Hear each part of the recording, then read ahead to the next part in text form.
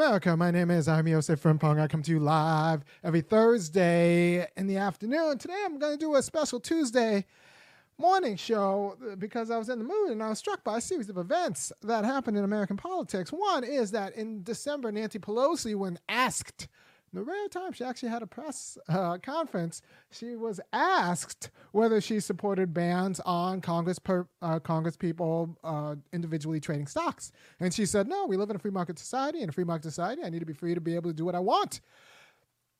Okay. Well, I think that is a naive understanding of the institutions required in order to run a free market society. There's a reason why we don't have umpires being allowed to bet on games. There's a reason why in the NFL, it's not only the case that players can't bet on their own games. They can't bet on any games in the NFL. They can't bet on any sport, including Olympic and NCAA sports, because the idea is that athletes all kind of know each other and hang out, so there's easy collusion across the sports. Well, okay. This is, and the NBA has got laws that are very similar. So you have to understand that what this looks like, if you just kind of, look at things from a black man's perspective, black sports and athletes we're pretty good with respect regulating their freedom, but Congress people should be able to bet. Congress people who aren't just betting a few thousand, who are betting millions. Nancy Pelosi is worth hundreds of millions of dollars, are allowed to bet on industries that they regulate as long as they disclose them. Right? That's not how this works, right? So, and now Nancy Pelosi is walking that statement back. She's walking back the statement. She'd be open now to hear why regulators shouldn't be allowed to bet on. She'd be open to hear arguments about why regulators shouldn't be allowed to bet on the industries they're regulating, even if they disclose them. Well, that's great. You could hear arguments, because what happens if they disclose them? They'll just be brazen. As long as you don't stigmatize it or disallow it, you can disclose it and just say I'm good at this. So what happens is right now, as it stands, Nancy Pelosi's husband makes all of the family's investments. So Pelosi doesn't trade, her husband does. And then other people, through public disclosures, track her husband's trade, because would you believe her husband makes good investments? So other people watch Pelosi's husband in order to understand the trends in the market, which we have reason to believe are governed by the governing apparatus of the market, which is the U.S. Congress and the executive, right? So Pelosi, this issue goes to what we think family unity means. It goes to what we think governance means. It goes to what we think civil society means. So all different spheres of freedom are implicated in this notion. No, I'm live. I see you. All these different spheres of freedom are implicated in Pelosi's idea that her husband should be able to, her husband should be able to make individual trades while she retains her position as able to access relevant information about the company's the particular company's existence, right? So, and this is, like I said, if you're in the financial industry, you're regulated on what you can do. If you are if you're an NFL player, you can't bet on Olympics diving. If you're an NFL player, you cannot bet on Olympic diving. It's against the law. We can negotiate all of these in the contracts. All right, so we're taking away your right to bet on Olympic diving, but we'll pay you an extra $200,000 a year. There's this kind of stuff that you understand the rules, and then you negotiate your contract if you want to play in the league with that in mind, right? So this idea that Pelosi doesn't understand what it means to regulate or participate as a regulator in an industry that she also wants to profit off of, or she wants her family to profit off of. She doesn't even understand why that would be a problem. Means that she doesn't understand what it means to be a congressperson. And how can you can say, Irony, how can you say that Nancy Pelosi doesn't understand what it means to be a congressperson? She's been in Congress for decades. Well, I know teachers who are the students, who are the children of teachers, and who themselves have children who are teachers, and they spent their whole lives being teachers, and they don't understand what it means to be a teacher because they don't understand democracy, they don't understand freedom, they haven't worked it out. And if you don't work it out, that means freedom is one of these things where if you don't work out its specifications, then its properties remain hidden. I'll say this again, and unacknowledged and unknown. Unless you actually work out what it means to regulate an industry and what it means to participate in an industry as a expression of freedom, then you actually don't know the problem. So since nobody actually makes Nancy Pelosi work this out, she doesn't know what it means. Like unless you're made, and this is why it's important to actually force congresspeople into debates, because this is why Shahid Buttar could have like asked her questions, and like you put her on stage, and she's forced to actually work out what this means. Like, and she grows as a congressperson, and we grow as like an electorate that understands what it means that regulators shouldn't be able to profit off of the industries the particular industries that they regulate. Right?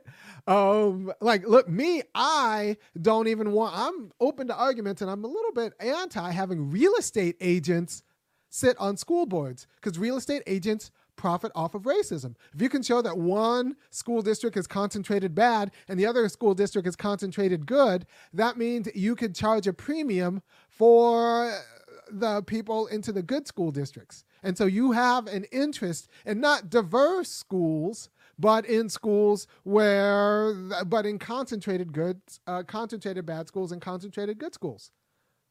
Right? So like real estate agents have a conflict of interest insofar as they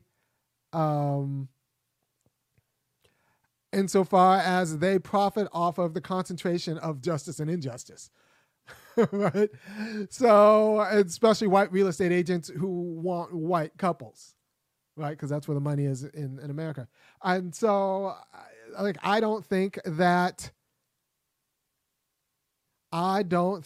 real estate agents should be able to sit on school boards, because they profit off of particular interests that are represented in the schools, right? And they actually profit off of like unjust ideologies. They profit off of racism.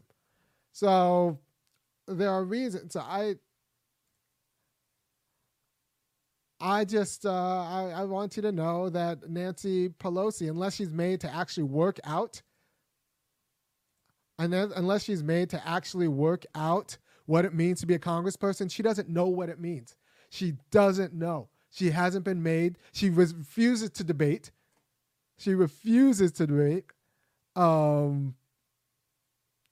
And if you refuse to debate, you don't work out its relationship to things that are other than it. And if you don't work out your relationship to things that are other than you, you don't know what you are, right? She doesn't know what it means to be a congressperson. Now, she's walked back her statement. Now she says, oh, I'm open to congressional bans. But the idea that she didn't understand the problem a month ago, it means that it's a problem. And it's a deep problem. Pelosi has a deep problem insofar as she doesn't know what it means to be a congressperson. You can do a job for a long time and still not know what it means to do a job. You can live a whole life and not know the meaning of life. You can screw up your whole life, age and die. You can age, even procreate and die, still screw up the meaning of life. I've been to some good funerals and I've been to some bad funerals, and it's horrible going to a bad funeral where you hear people say, well, they lived because they have nothing to say because they screwed up meaning in their entire life. By the way, if you want me to continue to do what I do and help you not squander your life, I think you should go over to www.funkyacademic.com and kick in $5, $15, or $50 a month to help me do this and deliver the quality of wisdom that I think actually will help us all not squander their lives. So we need to be pushing for public debates. Because unless anyone forces Nancy Pelosi to make these connections and to be determinately accountable, that means accountable in a way that they can't deny that they were accountable, to actually say what she thinks in a public venue, then it's not good for her growth. It's not good for our representation. It's not good for our growth watching her screw it up. Because watching her screw up the answer and then walk it back in the face of an NFL that can't bet on anything. NFL cannot bet on like equestrian.